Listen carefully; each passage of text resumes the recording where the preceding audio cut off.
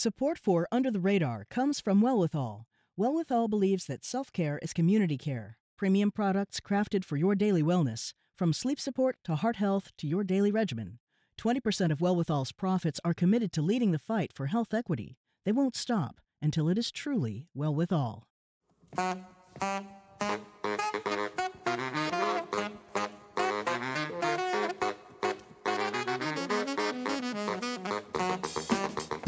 I'm Callie Crossley, and this is Under the Radar with Callie Crossley. And now for the part of the show we call Lagniappe. That's Creole for something extra. It's art history written with TikTok flair and museum guide authority. Author Zaria Ware repositions the lens on Western art to reveal and highlight the presence of Black people in paintings and tapestries from ancient Greece to the early 20th century. In her new book, Black Art, The Audacious Legacy of Black Models and Artists in Western Art, Ware tells the stories of the people of color on the canvases, who they were and how they came to be there, and how it is that they are often overlooked. Black Art, The Audacious Legacy of Black Models and Artists in Western Art is our February selection for Bookmarked, the Under the Radar Book Club. Zaria is an award-winning poet, writer, and lover of history, art history especially. Black Art is her first book. Welcome to Under the Radar. Thank you. Thank you for having me. Well, I am delighted to have you.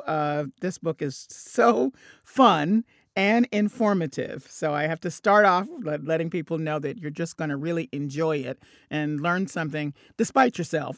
You can't help but doing it. Let me start this way. What sparked your interest in writing this book? Well, as a young person, I talk about it in the book how I just loved and adored history and art. And I would watch Sense and Sensibility, the Kate Winslet, Emma Thompson adaptation a million times with my mom. I would even be able to quote all of the lines in the movie. And so I really just adored it. And I realized slowly growing up that I wasn't seeing any positive representation of people that looked like me in the history books that I loved. And I noticed that I only ever really saw myself represented historically when it comes to the transatlantic slave trade and civil rights movement. And of course, there's nothing wrong with those two moments in time. Of course, they're very important to our history and to Black history. But I really wanted something more. And so art history was a particular interest of yours. Why? Well, I always loved art and I always loved actually myself to draw and to paint. And so, something was just magical about going into museums and seeing paintings and portraits and just imagining what that moment in time was like for the model, what that moment in time was like for the artist, and really just sometimes looking at art and saying, "Oh my goodness, it's so pretty." And so I just love that about art. And I wanted to, see myself in that way. But of course, I never really knew that this existed or that Black art existed in this way, where there were Black models being portrayed positively in the 18th century or in the 17th century, just as much as we are all accustomed to seeing when we go into, our local museums. Well, what's interesting is that I now, I started reading your book and I recall, of course, I've gone to many museums and I would see, the random Black person in a canvas, during this time period. And I'd think, who is that? And why are they there? But it was never explained. If you saw the description on the wall, it was, by the artist and, what the scene was. But there was never any attention paid to those Black people who popped up. So I think me, just like so many other people going to museums and seeing them, it's not that we overlooked, we saw them, but we didn't see them. They were hidden in plain sight. They really were. They were kind of like the elephant or the historical elephant in the room because no one really wants to talk about or even acknowledge that Black people have been around since forever, really. And I even mentioned in the book that, mostly because of entertainment or media representation, a lot of people think that Black history or Black people really didn't exist until slavery started or the transatlantic slave trade started. And so when we see Black people in paintings in the 1800s, it's kind of strange for us because we say, well, why would they be there? Why are they in that position when that kind of completely negates what we've been taught in schools? And it's interesting because since we're asking the question why they are there, we of course can't imagine the lives they were living at the time, which you take a lot of time with in your book to explain. So not only do you give us the history of the various pieces in which we see Black folks portrayed, but you also step back and give us the sense of the environment. Because as you say, there were whole lives lived. Now, when the transatlantic slave trade started, many things were disrupted. But prior to that, there were whole lives lived in a different way.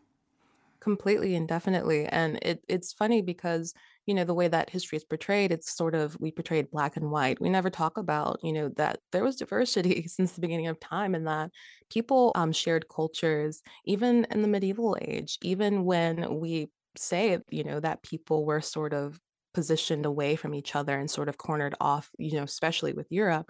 But in reality, from stories, from tales and music, people were aware of people of other races and even, had friends of other races. And so the world was much more open. Of course, it wasn't the diversity that we know today, especially with airplanes and the way that we travel, but there was diversity, especially in large cities in the past. And that I just found really fascinating to learn about all of these people who were living their lives. Again, as I say, hidden in plain sight on these canvases. Now, your title says Black Models and Artists. We'll get to the artists in a second because it's really two parts to this book. And the first part speaks to the Black models. And when you say models, what do you mean? Well, I mean two different things. First, I mean Black people who were subjects of art, though they were not directly posing for the art. Perhaps they were just as subjects of the artist. They wanted to portray someone of another race from their imagination. And then, secondly, artists who wanted to paint Black people who posed for these paintings. So they were real people who really sat in front of artists such as Edward Manet in the 19th century. And so Black models, this whole entire section is really exciting because there's 7 different distinct parts and distinct moments in time. And so really we're going on a journey together, first starting in medieval times and going to even Amsterdam, going to 19th century France, and showing the lives or the backgrounds of some of the paintings that we know of, going through all of those histories and kind of just showing how exciting it was, and even just delving into paintings that you might have walked by in the museum but never really knew, about, or just like we had talked about previously. Now, in some of these cases, but not all, the Black people were commissioned to or were paid to be models, but not all the time. Not all of the time. When Hmm. we talk about the first section, medieval times, a lot of them might have been paid for, but of course we don't know all of the backgrounds of some of the models, but we do know, especially in the 19th century, in Paris and in France, and then also in the Netherlands and Amsterdam, that was a great job to have, that a lot of Black models did that to make a living and to be able to support their families. So the subject matter could, to the ear, sound a little heavy and certainly very art history like. People know that, but the way you have talked about it and the way that you bring us into the conversation is really accessible and fun. I just want to share with my listeners some of the titles of your chapters. I love this title, Holier Than Like Thou Est. It's all Greek to me. Scandal, murder, intrigue. Where art thou, Waldo? I love this one. Don't touch my hair. And then, seriously, don't touch it. So these are some really great titles that lead us into various aspects of the paintings and the people in the paintings that you're discussing. So I thought I would have you read about one that I know probably many people have thought about. When we talk about the gifts of the Magi, we know that the Black man is one of 3 folks, if you are following the Christian Christmas story, who arrived to give gifts to the baby Jesus. And Mary, she just had him, and they remember there was no room at the end. And for years, as a young Black woman, I was always taken with the fact that, there's one Black one black saint in the group, and that was always interesting to me. But you've gone back and noticed that the Magi as an entity was really painted quite a bit. So I'd love you to read from your chapter "Holier Than Like Thou Est," and give us a little sense of how this Magi figure really popped up more than we think. The adoration of the Magi, an art theme as popular among medieval and Renaissance artists as drawing happy faces is today, depicted the biblical account of the three wise men traveling far and wide to honor the baby Jesus with gifts and produced countless of the most detailed, largely unbiased, and far reaching paintings of Black men in Western art history. The three men, left unnamed in the Bible, were first given names around the 8th century: Bithesariah, Melchior, and Gadaspa, and later came to be known as Balthazar, Melchior, and Caspar. The men were also commonly transformed from magi, mystics, into marvelously dressed kings who came from distant lands. By the 11th century, it became tradition to view the three magi as symbolizing all lands of the known world: Africa, Asia, and Europe. Religion by far was considered a more divisive distinction than race, and the Catholic Church welcomed the diversity, even if for disingenuous reasons. In effect, the appearance of crowds coming from all over the world to see the baby Jesus doubled as a promotional advertisement for the church's reach. I just think it's just very interesting, all the little tidbits that you have. And when I say tidbits, I mean juicy stuff like gossip and, and That's how I scandal. wanted it to feel, kind of like a gossip, like you're talking to your friend about this history. Definitely. Were you a little apprehensive about taking the tone? As we've seen, art history books are usually very serious, Very. and you've gone a different way. I was a little on the rocks at first. I wasn't sure how it would be taken because I'd seen that there had been a few books that were kind of trying to take academic works or academic topics and making them fun. And I said, you know what? I'm going to try that. Even though this is a very heavy topic, I think this makes it so much more fun and accessible. I didn't want anyone, because a lot of times art history kind of gets a bad rap. They say, well, art history is boring, or even history in general is boring. And so it's kind of, I wanted to compile all the textbooks and all the books that I used to research and then put them together and say, how could I make this, exciting? How could I make this sound, fun? And then just make it, so that everyone is interested. Anyone, even if you don't consider yourself an art lover or a history lover, maybe even changing a few people's minds, seeing how exciting it really can be when you kind of put yourself in the place of these characters and really start to imagine, and then just seeing the joy that you can have in that. Hmm. So while we are seeing in much of the work that you are exposing in your book, Black folks in scenarios with other people, usually other white people, sometimes in a servant role, but sometimes just there. And again, you're explaining why they're there. There's also another part of this work that really intrigued me, which are all the portraits. So you have folks of color getting their portraits done, or just having an artist painting the portrait of a lot of people who lived well, were wealthy, and could afford. This was not something that everybody could afford to have their portrait done. And there they are, all bold and looking right out from the canvas. And a lot of this work I had just never seen. Tell us about that. It really is amazing when you think about it. All of these beautiful works that no one has seen, and that was what was so important to me. It's like everyone needs to see this. Everyone needs to know about these artworks, and so it's just so amazing that during a time period that most people would say, Black people were disenfranchised, we were victims. We're seeing quite the opposite in many of these cases.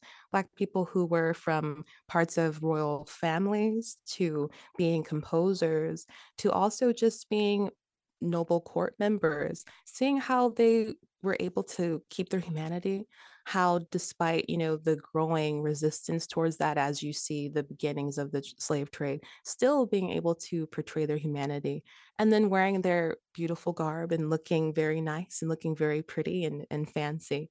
And so it's just so exciting because when you see these artworks, it completely kind of negates and turns history on its head. Because for so long, all of these artworks were were not just lost or forgotten, they were erased or omitted from the historical record or the mainstream historical record. Because if to see this, it would completely change even just racial relations today. Because right now, the assumption is that Black history is only one or two things. And so it keeps the idea of Black history as being something sort of negative, sort of degrading, when in reality, it could be all of this. It could be so much more.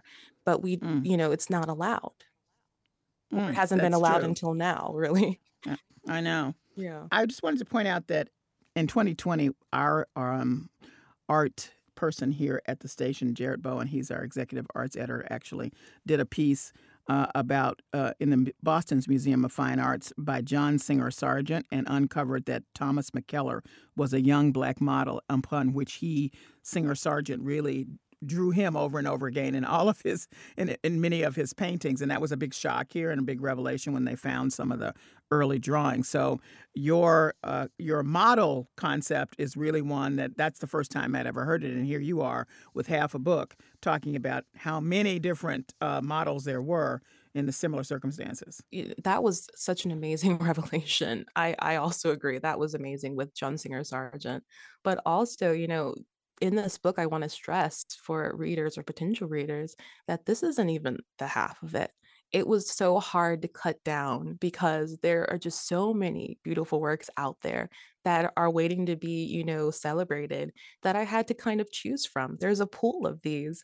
And so that was what was even more mind blowing for me, that it wasn't just about compiling, but it's about, I have too many of these. How many can I show in one book or in a smaller book, to make sure that it was concise so that, everyone could carry it around if they wanted to, that it wouldn't be like some, art books that are so hard to carry, they're like weights. You Yes. could exercise with Tomes. them. So Yeah, trying to make sure that they're not like that. exactly.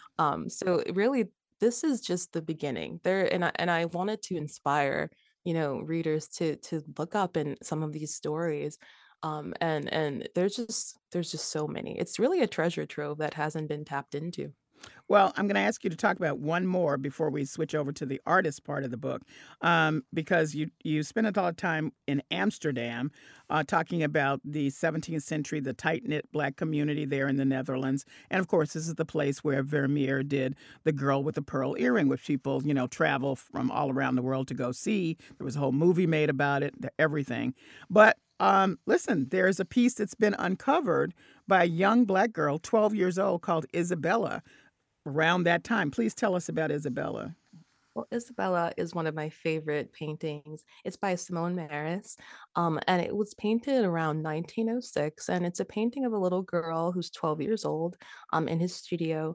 But she went unnamed for a very long time. But right until recently, in recent times, in 2020, the Rijksmuseum made an announcement saying that they had discovered her identity and that her name was Isabella, and that they were going to do more research into trying to find out what her family name is and where she might have lived, what she might have done later on, who her family was, and how they had come to Amsterdam or the Netherlands, if it was for business, if they had always lived there. So it's still a bit of a mystery, but it's so exciting to see that at least many of the artists who painted Black models, a lot of times they didn't leave notes behind about who they were. So it's very exciting to see that Simone was willing to, or Simon was willing to write her name down. And there's even, if you look her this painting up, Isabella, you'll see a black and white photo reference of what she looked like in real life. And it's very nice. And it's just a beautiful painting because it's just so rare to see not just a Black woman. It's very rare to see a Black woman. They're kind of outnumbered by the amount of Black men in portraiture throughout time. So that's one rare part. And then of course seeing a little girl is even more rare. And then in such an elegant way, having a bonnet, having a fan, having a beautiful dress and a gilded sort of chair. So it's very beautiful and it's very reminiscent of all the paintings that we're used to seeing of little, European girls. But this time it's a Black girl, which makes it amazing. So you go on to then profile 7 artists across the board. For most of them, they couldn't get into art school. They didn't have Mhm. much money. They struggled to piece it together and either get themselves to Europe, which is where you were supposed to go to sort of hone your craft. And many of them were able to do that. I think one was not. Um, but despite all of that, they were celebrities with their They work for the most were. part. That's amazing. That is the most amazing part. Tell us about just to, were you amazed to see how far their reach was in terms of, respect and admiration, particularly internationally? Oh, I definitely was. And studying Robert, Edward, Henry, and Edmonia, it really was just a revelation or like a layered onion. It's like every time I found a new a fact about them, it was like, oh my goodness, the painting was becoming ever clearer. And it was just the most, I guess, incredible, or I know I've said amazing a million times, but when you read about Robert Selden Duncanson, how he at first was a house painter, his father was a painter of houses, and he decided, I'm going to be an artist, and became a landscape artist who, towards the end of his life, was selling artworks for about $15,000, which would have been 300,000 today. Then, we look at Edward Mitchell Bannister, who was the first Black artist to win a national art award. Then we go to Edmonia Lewis, who she decided when she was a teenager, late teen, she said, you know what, I'm going to start sculpting marble. I'm going to be a sculptor.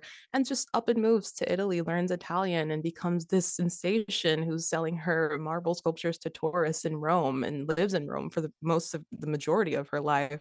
And then lastly, looking at Henry Ossawa Tanner, how he became this sort of mentor to all of the artists who came after him during the Harlem Renaissance, how he has an artwork in the Louvre, and how he actually was given a Legion of Honor by the French government.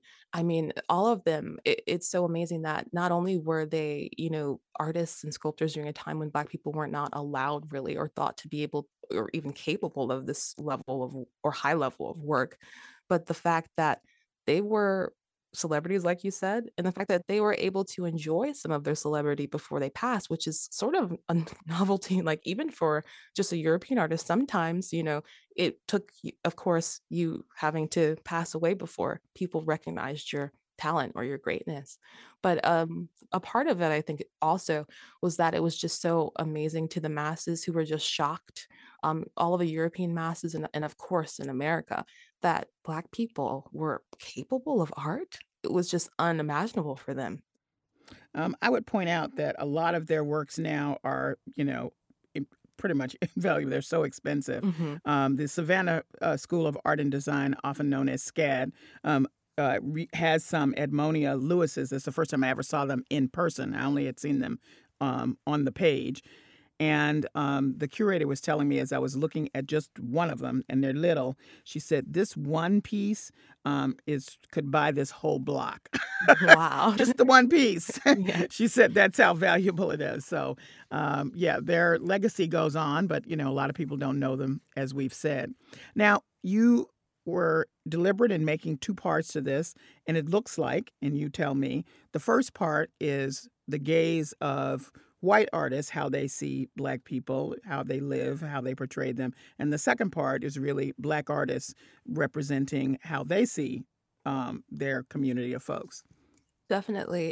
It's kind of a journey, sort of showing the change or the flux in time of how, firstly, they're the subject only of the other, or and someone else's gaze, and then finally taking the paintbrush into their own hands, having this solid group of four who really just changed history, and were able to just create works at such a high level.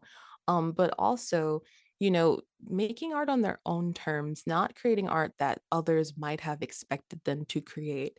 So we look at Edward and we look at Robert, who were landscape artists, partly because, of course, be a little bit of fear. Of course, if you wanted to create something that was more about race, then you fear that you might alienate your potential buyers.